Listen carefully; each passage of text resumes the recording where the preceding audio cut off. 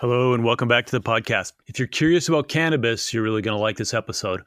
Our guest is Hunter Land, Director of Cannabinoid Research at Canopy Growth Corporation. Earlier in his career, he worked closely with Dr. Ethan Russo, one of the pioneers of cannabinoid science.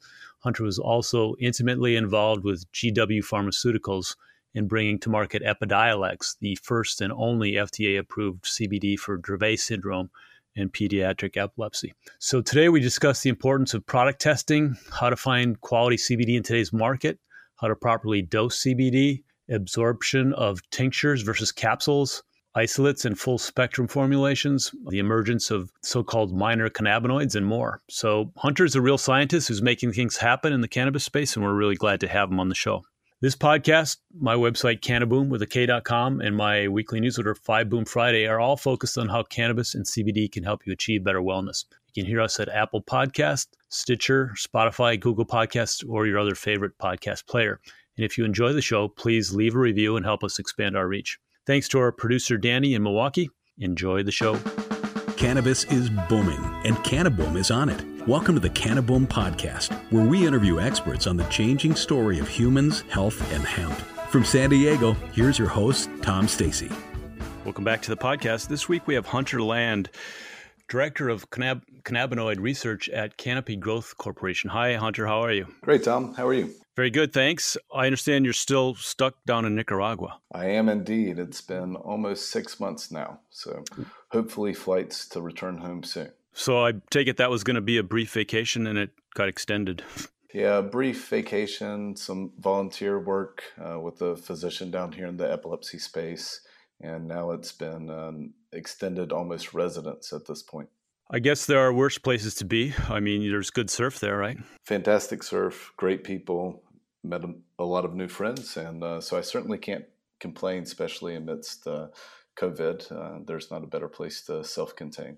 You have an interesting background. You worked with Dr. Ethan Russo, one of the real pioneers in cannabinoid science, and you were also instrumental in rolling out Epidiolex. That's correct. I've been in the research space about 15 years, and I guess about 7 or 8 years ago, I had the luxury of working very closely with Dr. Russo, who ultimately is certainly one of my most esteemed mentors, although I've had several other great mentors, but Ethan's a great guy, incredibly knowledgeable, and his contributions to the world of cannabinoid science and epilepsy and MS and pain have been tremendous. Very pleased to have had an opportunity to work with him.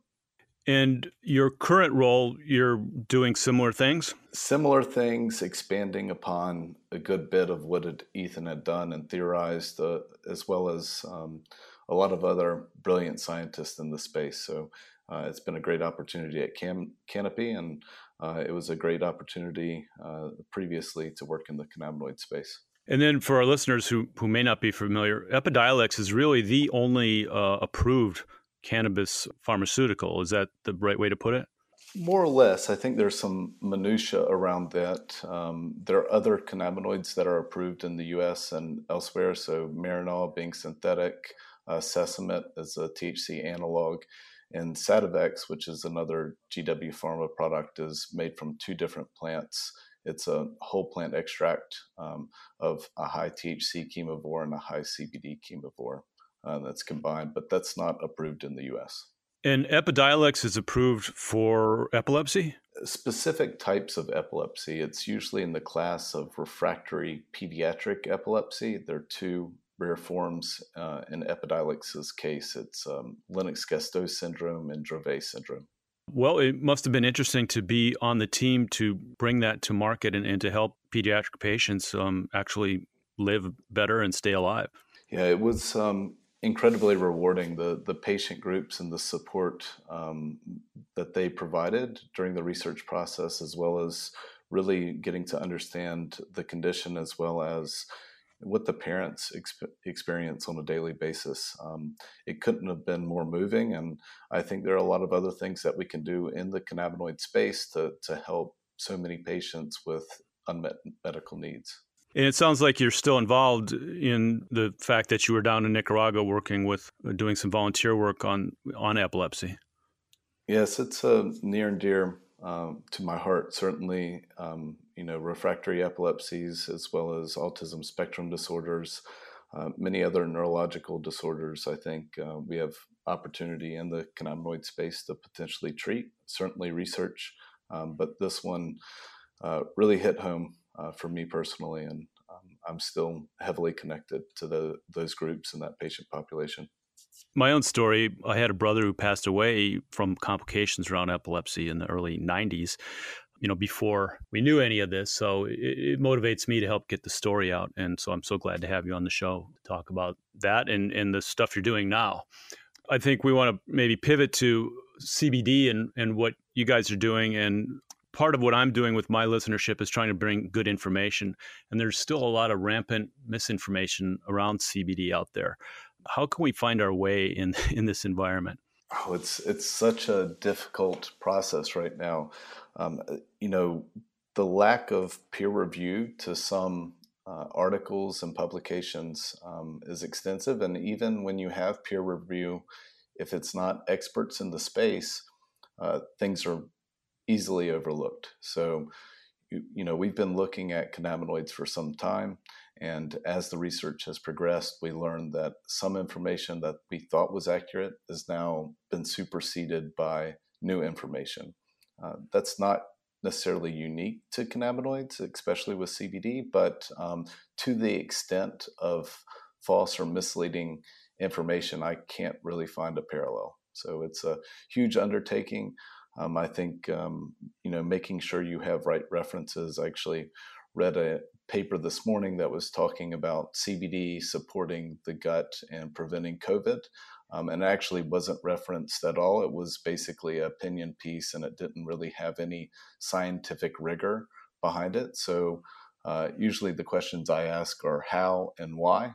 And that seems to be helpful for me to spot something that's theoretical, misleading, or inaccurate, or something that has a lot of potential.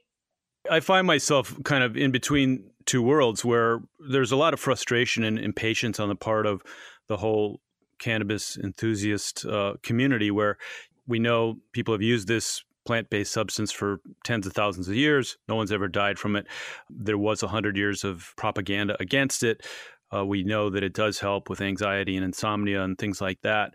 But on the other hand, from your perspective in the medical profession, it can take 10 years and $1 billion to bring a drug to market.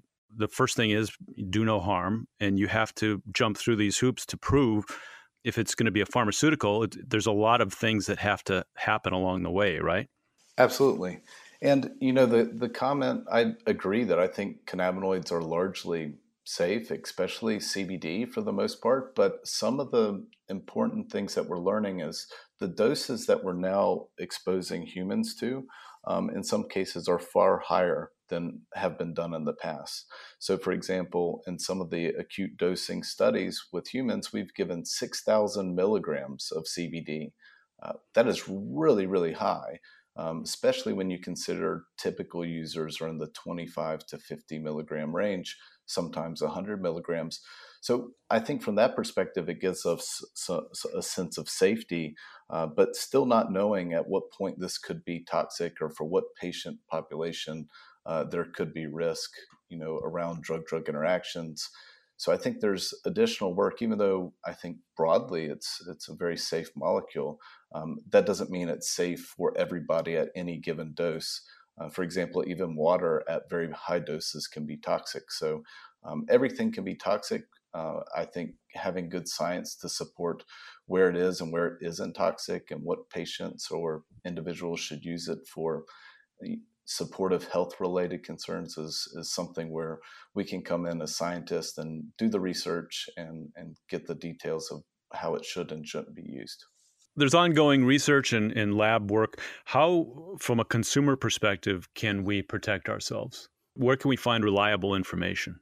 Well, I like to look at more of the recent articles from PubMed and Google Scholars. I think that they're reputable. Anytime you can look at a peer-reviewed journal, that is certainly an area that you can get more legitimate data. So some of the really biased things that go out that aren't peer-reviewed, I think, is a question. But broadly, I think it's really difficult to find, for the average consumer that doesn't want to spend hours and hours on end reading a journal. It's difficult. And then, if you go to, let's say, your local bud tender, maybe they are educated. There's not, a standard level of education there. Many physicians have some education, many don't. There was a recent publication around physician knowledge, and it was very mixed, along with nurses and pharmacists. So I would say broadly right now, even though we've been studying this for an extensive period of time, most physicians and nurses and pharmacists aren't studying this, and there's a lot of outdated information. So it's a difficult thing to achieve, Tom. The FDA isn't super speedy on this. So one thing I've done is refer my readers and listeners to CBD products that have been certified by the U.S. Hemp Authority. And they kind of take food grade standards, FDA standards around good manufacturing processes, and apply those to the CBD process. Do you think that's a good idea? Absolutely. I think both consumers and companies should insist upon having a quality standard. This is something that I don't think's been done broadly. I think certain groups are trying to achieve this, but it's not something that's either well known or well accepted. I think we need to use standardized labs, and I think either the government or the consumers. Obviously, the government's taking its time right now, but do we know what levels of pesticides should or could be used in cannabis? Do we know what level of heavy metals are safe? Tom, I know you're aware, but the cannabis plant is what we call a phytoremediator. It soaks up heavy metals from the soil as well as other toxins, and these accumulate and can get concentrated in the extraction and formulation process. So I think it's of the utmost importance to really understand what exactly is in that bottle. And to do that, we need kind of a unifying standards across industry. And I hope that patients or consumers, purchasers, customers will insist upon having these standards. There are instances where I think recently in Florida, a CBD line was recalled for lead contamination. There is bad CBD out there that you have to keep away from. Right. It's not necessarily the molecule. The molecule should be the same. It's what humans do to it or are willing to do to it, or what happens in the process of formulation. So without a doubt, there are concerns. I know there have been some reports of pesticides being at 200 times the level allowed on an apple. And in some cases, this is being given to children or elderly with complicated health problems. So without these standards and not knowing what to look for, I think there is a consumer risk.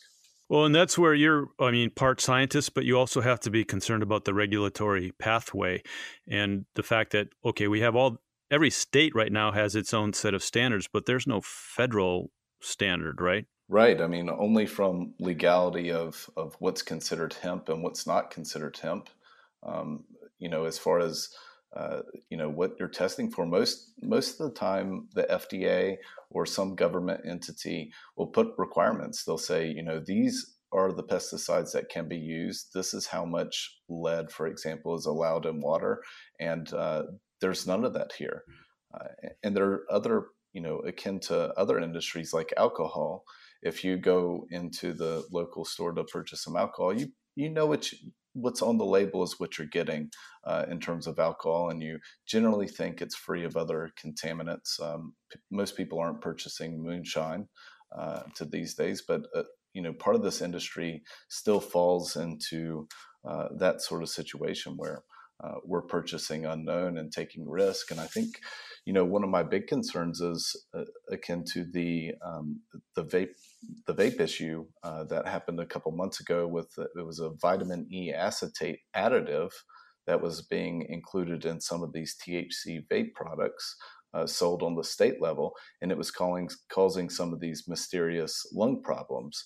At first, there was concern with THC and vaping, and later they found it was something else altogether.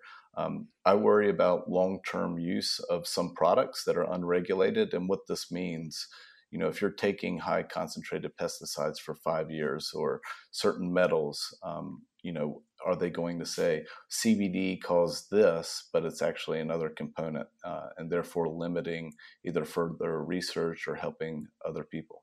Right. I mean, a lot of people have forgotten about that vaping crisis, but yeah, all of a sudden, thousands of people were coming down. Well, probably not all of a sudden, but it took 10 years to realize that people were getting seriously ill, and there were fatalities around that.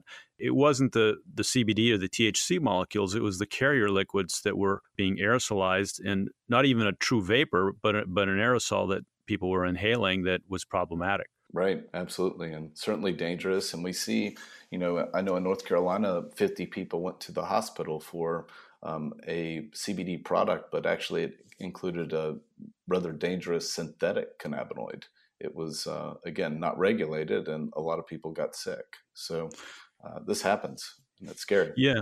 Yeah, and as you mentioned, it's testing and then also labeling. The label has to accurately reflect what's in the bottle or the product. Last week, I read about the FDA approaching several CBD companies where the amount of CBD was, I think 50% of the time, it was kind of wildly off. It was much less or even more than was on the label. That's a big problem. Yeah, it's really been all over the place. So knowing what you're getting is I think, a great strategy for all of us, and hopefully we can all push for that. So assuming we can trust the label, what can we say about daily dosages and what's recommended? Are you guys making headway on that? Yeah, the dosing around cannabinoids is really interesting. I think you see a lot of push, and I see guides on the internet for, how do you dose our product? I think the general theme, and it's used often in epilepsy, but kind of more broadly, is start low and go slow, because there are some important nuances with CBD specifically. So we know there's a food effect. So if you take CBD with high-fat food, you get 3 to 5 fold exposure. It's literally like taking 3 to 5 times as much CBD in a lot of individuals. So if I tell you to take 100 milligrams and you take it with, let's say, pizza or peanut butter, then you may get 3 to 5 times that amount. So even giving a arbitrary dosing guideline changes with something as simple as food, or whether it's an empty stomach. Secondly, there have been some reports of what we would call like an inverted U dose response, where doses towards the lower side may show effect, and then at the higher side may actually not show effect for certain conditions. I think that's something that needs to be further investigated, but it's certainly interesting that you can overdo something and kind of miss your target. So if you titrate slowly to what you're trying to achieve, then I think you can better elucidate what dose is needed. I think it's going to be very difficult to say take 10 milligrams for sleep, 50 milligrams for anxiety, and 100 milligrams for some other condition. I'm not sure we'll ever get there. And additionally, depending on what type of formulation. So we know oil vehicles make CBD more available or bioavailable. And, so some of these other things like capsules or CBD water, or what happens when you put it in a gummy or a food, is going to be different. So essentially 10 milligrams is not 10 milligrams is not 10 milligrams. That's why you see so many tinctures with MCT oil or coconut oil. There's also the fact that everyone's got different genetics too, and maybe you have a different uptake than I do to the same dosage. Yeah, I would actually say wildly different. I thought about not going into that much detail, but they're in your liver metabolizes CBD. There's a couple enzymes called cytochrome P450s. One's 2C19 and the other's 3A4. And some people have a lot of these enzymes and some people have less. So you could be an ultra fast metabolizer. And remember, this is just for a drug. This isn't, am I active or am I inactive? You could be running Ironmans, but be a slow metabolizer, or the opposite. So it's not like you can say, hey, I'm an active person, I'm going to metabolize this really quickly, or I'm going to get these huge spikes of CBD in my blood. So again, difficult based on genetics, food effect, and the variety of formulations. It's very difficult to determine what the dose should be for a specific condition and a specific formulation. That's why most scientists would say titrate to effect rather than just picking a dose. Is that true of a lot of drugs? I mean, it's not specifically CBD. No, it's true to other drugs. I think there are some other particular factors with cannabinoids, not just CBD, but also THC, that causes it to affect people differently. So this does happen in other drugs, but for the most part, I wouldn't say to the degree. There are always some exceptions, but to the degree with CBD. Also, the therapeutic window may be different. Again, we don't know, but generally speaking, if you were to have a headache, you could take 400 milligrams of ibuprofen, and it's probably going to help your headache. We don't have that kind of information, and it seems like it's more variable with CBD. You mentioned test and learn, and that's something I mention frequently, that slow and low and see what you learn. You can have your DNA analyzed. Is that recommended? You could. Some of these tests are about $400. So you could, I think, generally speaking, if you have the extra money and you want to know, you can look at your enzymes and see if you're an ultra fast or ultra slow metabolizer.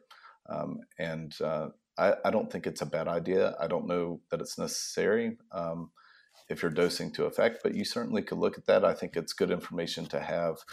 So if you speak to your pharmacist and doctor and you know that you're an ultra fast or ultra slow metabolizer with specific enzymes, then they may treat your drug, whatever they prescribe you or whatever is utilized, differently. It sounds like it'll still be somewhat inexact, and you're still going to need to kind of titrate and test and learn. You still don't know about that formulation. And if you're changing formulations and you're changing your diet, again, just more variables to make it a little bit more difficult to determine the dose. With cannabis, we even talk about set and setting, which is really hard to define, but it can affect your experience. Absolutely. So how about like smoking and vaping, where you're bypassing the liver and going straight into the bloodstream? How do you dose for that? Yeah, so THC is easier, actually, in this respect. And I think that's one reason that it's been broadly smoked or inhaled for decades, if not millennia, because you kind of can dose to effect. The peak time is about 5 minutes to effect, 5 to 15 minutes, depending on individual. So literally you can self-titrate in the moment. CBD, because it's non-intoxicating, I stay away from non-psychoactive because it's clearly having an effect on your brain, but you may not get a certain feeling. Now, perhaps in a space like anxiety, if you had some anxiety and this was something you were attempting to do, then you probably could get some relatively immediate feedback. I think around, there's, again, more nuances here, because when you ingest CBD, it produces a much higher ratio of the active metabolite 7-hydroxy-CBD, which actually has a little bit different effect. And then some models shows, like the epilepsy models, actually shows greater potency and greater effects than CBD alone. So inhaling it is going to change how much is exposed to your brain immediately, how quickly that happens, because CBD may take 4 to 6 hours to get to a peak.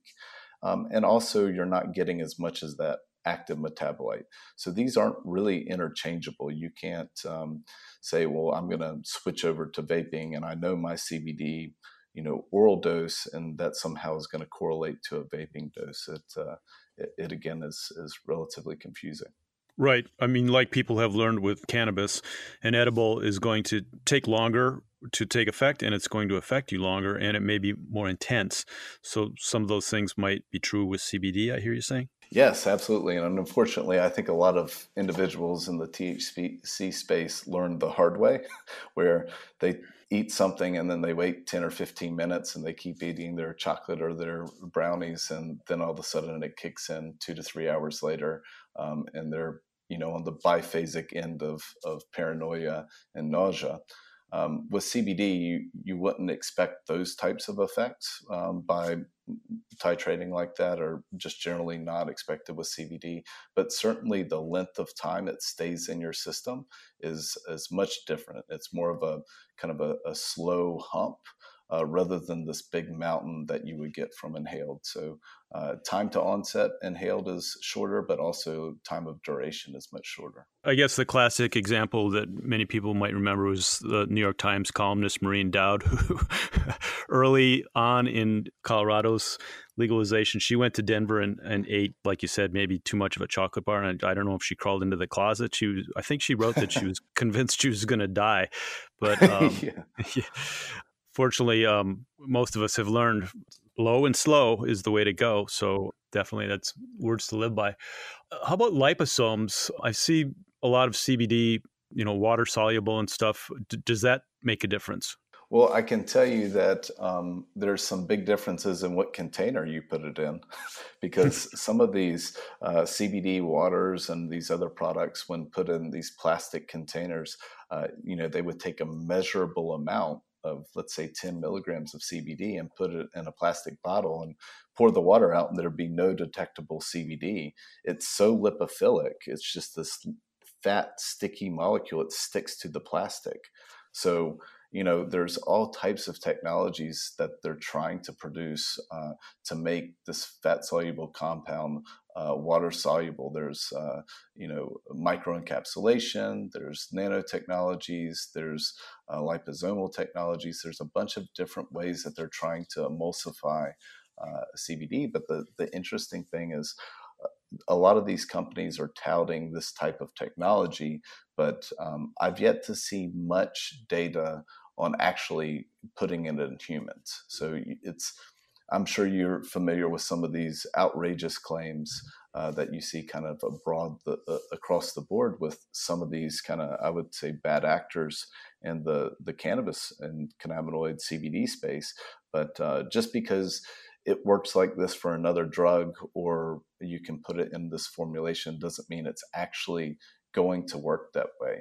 So you can be a guinea pig and test and see if it helps you, if you feel like you're getting help from it, or you could go for something that's more tried and true. So we know the oil formulations or oil gel caps taken with food are absorbed. And we also know that if you just take like a crystalline, highly concentrated product without food, you get very, very little exposure. So a crystalline, maybe like an isolate without food, you're saying you're not going to get much uptake? Yeah, and it doesn't necessarily have to be an isolate. I don't want to say anything negative about isolates, but usually kind of across the board, the more concentrated and less lipids present, the less bioavailability, so the less absorption. So certainly if you just take white CBD powder, then you're not going to get the same exposure that you will with a lipid. Something about sublingual, is there an advantage to holding it under your tongue for, say, 2 minutes? Or should you be concerned with not swallowing it as fast as you can and letting it sit there and absorb? Is that advantageous?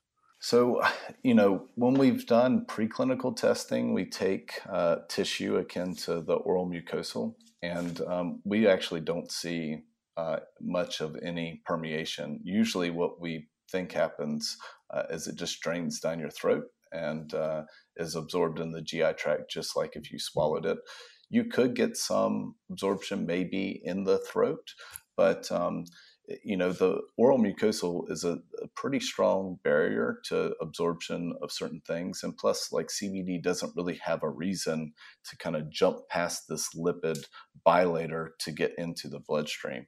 It may happen. I haven't seen any data to support that. And secondly, they have done studies of a oral mucosal product versus like a soft gel. And, when you look at what's in the blood, you see basically the same levels. So if you are getting this much higher exposure, it's not been on there's not any science to support that. I would love to see some science or a technology that could do that. And there very well may be technologies that can do that, but I haven't seen where it's been proven. So you're saying a tincture under the tongue is maybe no better than a capsule, given that, okay, there's some fat in that capsule to help absorb? So the tincture would imply that there's ethanol present, or at least for me. And, there's not a lot of data around, a CBD ethanol solution and how well it gets past the oral mucosal.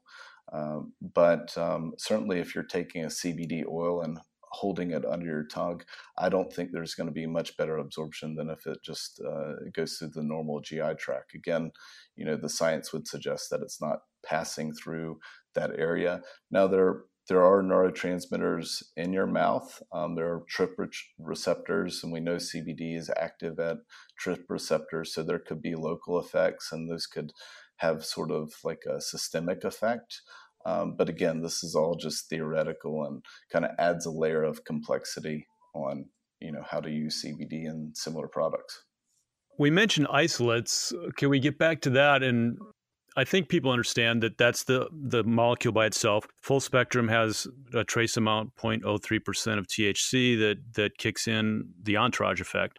And then broad spectrum is all the other cannabinoids minus THC, or at least some other cannabinoids minus THC.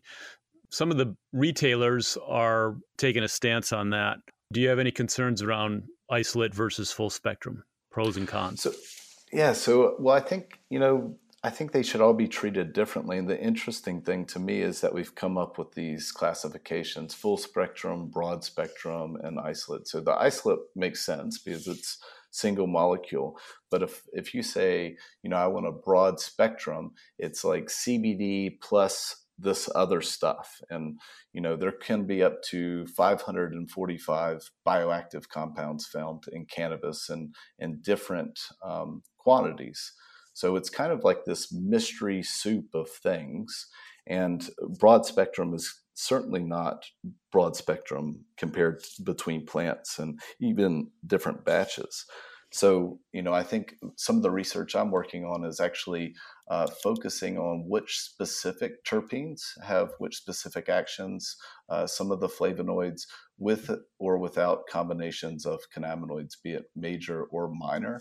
I think we can do this scientifically and target certain diseases with this. So, we do know that there's been some research on CBD alone. I think it's just one fibromyalgia paper, CBD alone versus THC plus CBD plus THC alone.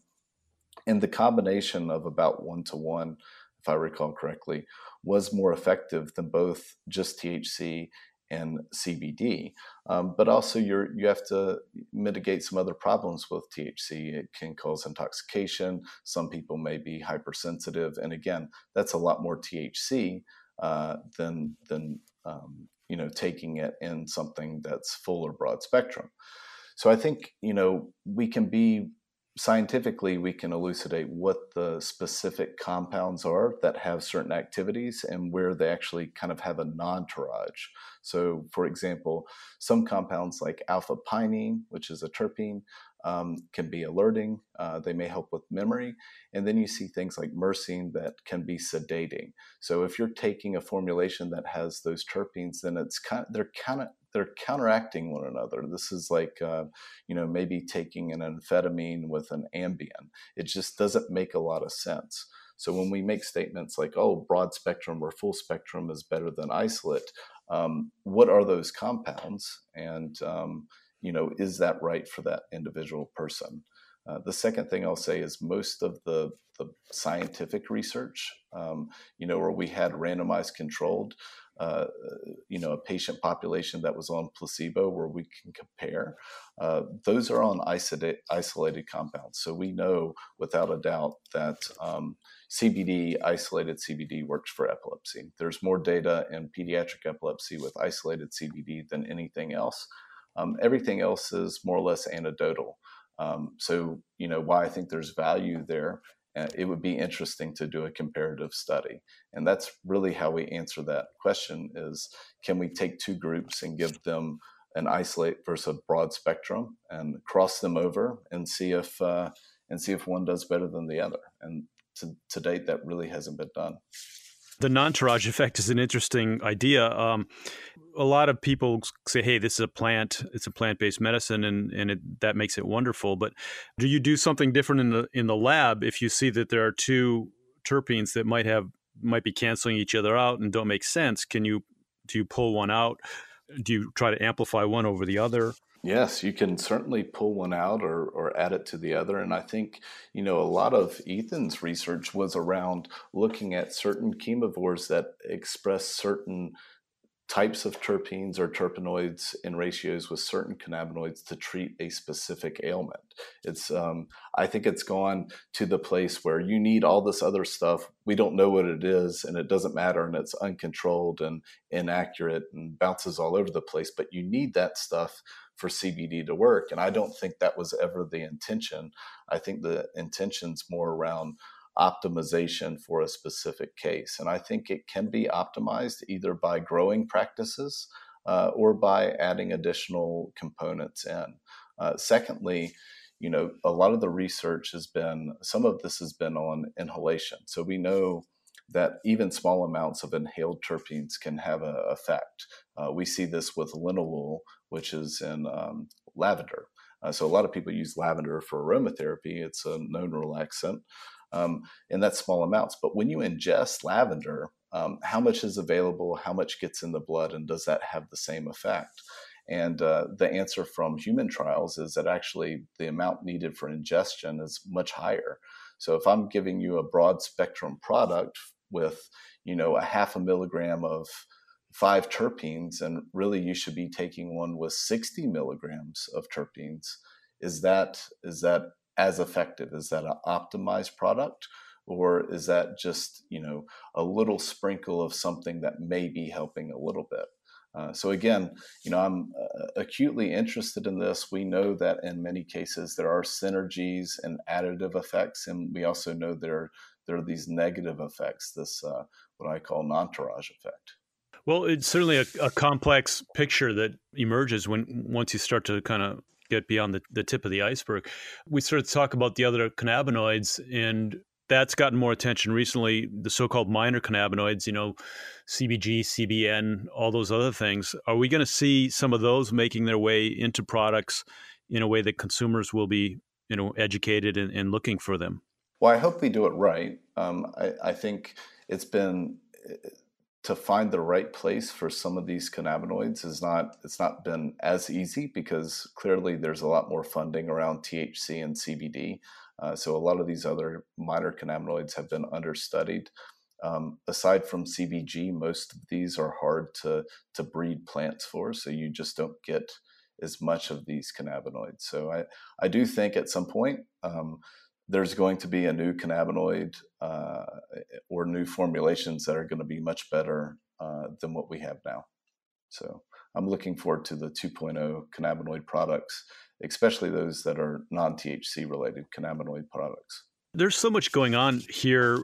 Is this a more complicated sort of pathway than other pharmaceuticals, or is this just kind of part of the science and the business? Yeah, I think it's much more complicated because, unlike, I'll say most, I won't say all or even the majority, but a lot of these other drugs are designed for specific targets. So we know a condition has an abnormality at this receptor, or we know that you have anxiety, so we're going to make a drug that mimics molecules in your body that reduce anxiety.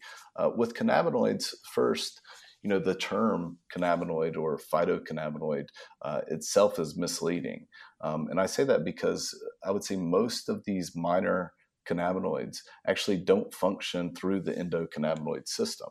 So when they were named, we didn't realize there were going to be 120 plus cannabinoids. We knew THC, CBN, CBD, and the acids, but their acid forms, but we didn't know about all the others. So, and we certainly, CBD, for example, doesn't function at least primarily through the endocannabinoid system. It's got its own unique pharmacology. And I think all of these have very unique pharmacologies. So even the term, I think it makes it difficult to study these compounds. Secondly, for instance, CBD has 65 known targets. Most drugs don't have that. They have one or two, maybe three different places that they bind and how they function. When you have a molecule that does so much, where it can be used and how it can be used and which dose it can be used at, it gets increasingly complex. So I hear you saying there's a process of discovery that's ongoing, and a lot of times maybe there's a discrete goal you're going for in the development of a pharmaceutical, but in this instance, there's still so much to be learned. Right, absolutely. I mean, if you search for how CBD works through the academic space, there are new ways that CBD works discovered every single day. And then that, kind of clarifies where it could potentially be used. That's not typical for most other drugs.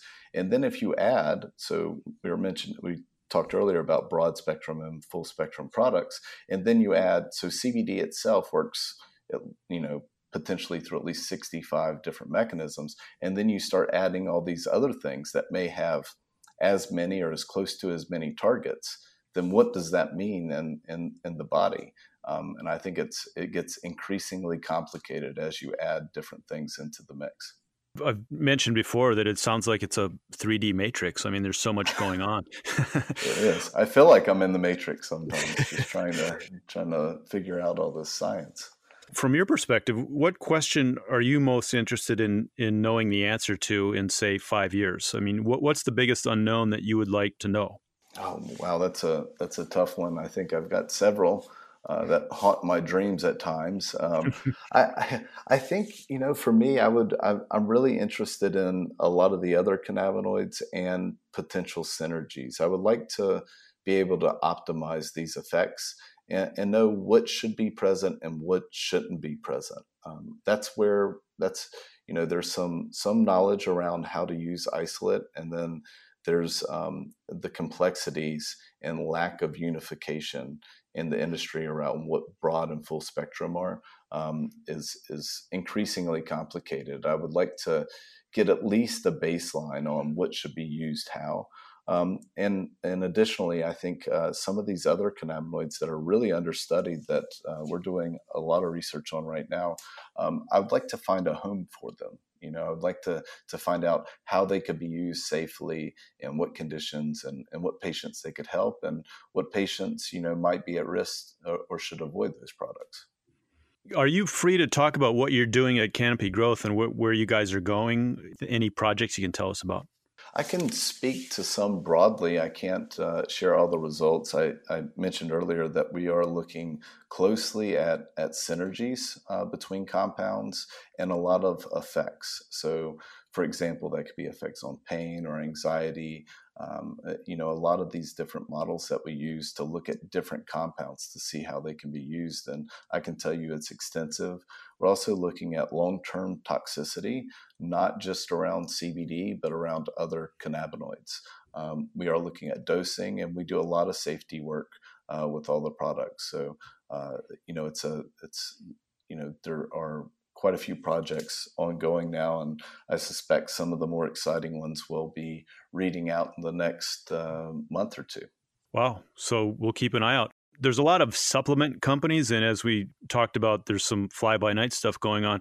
You guys bring the science and discipline of a pharmaceutical enterprise to this. Is that a good description? Maybe. I like to think of myself as well as most of my colleagues as kind of these objective scientists that are trying to figure things out. So we certainly bring the scientific hat. As far as having the same goals as a typical pharmaceutical company, I think we're a lot different. Certainly the culture is different. Any company that does cannabinoid research, you kind of have to take part of that industry hat off, but still keep the scientist hat on. So I think, as far as like quality control and quality of data and making sure things are safe, absolutely. If you're mentioning like a typical pharmaceutical company, I would say we're probably far from that. It's hard to be the world's largest cannabis producer and have all this money and technology and have a variety of THC containing compounds and be too similar to a pharmaceutical company. Sure. I mean, you have to be a bit non-traditional, and we're and certainly that. I imagine there's a sense of urgency as well. That again, it can take 10 years for a typical pharmaceutical to be developed, and I don't know if you have a shorter time frame, but certainly a lot of people out here do. Yeah, I do. I have a much shorter timeline, and even with Epidiolex and CBD, the timeline for that was really short. It was 4 to 5 years. Although preclinical studies started before that. The first patient was actually dosed before Charlotte with Epidiolex, compassionate use, and I think that's kind of a untold story. But I think we can do things a lot smarter broadly. Certainly, certain markets like Canada and Australia have different, I would say, pathways or swim lanes for products that can be used medicinally, but don't necessarily require FDA approval. So I think, if you learn that a molecule is safe and you get some positive data, permitted it's safe, I think the scrutiny of having to do,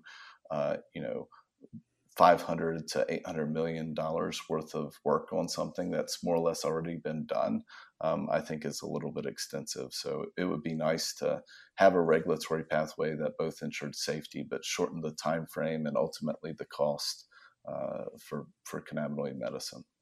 Are you hopeful that pathway will emerge?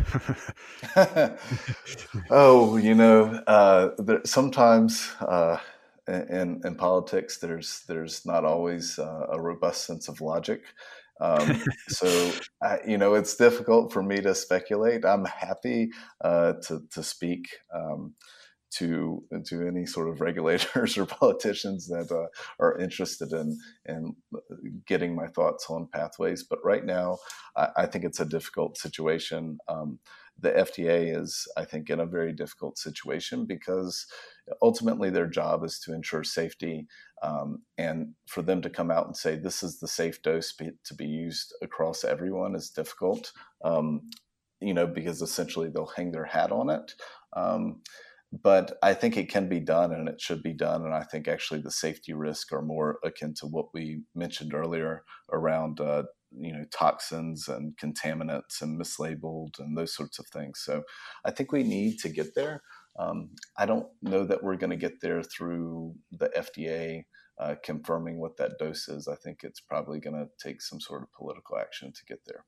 Well, hopefully things can be expedited. I mean, you guys are doing a lot of great innovative work, and we know it has a lot of promise. I look to Israel, who has definitely led the way on a lot of cannabinoid science, and I wish that things could happen faster over here, but we do what we can. I think you guys are launching CBD in the U.S., including a line of Martha Stewart products.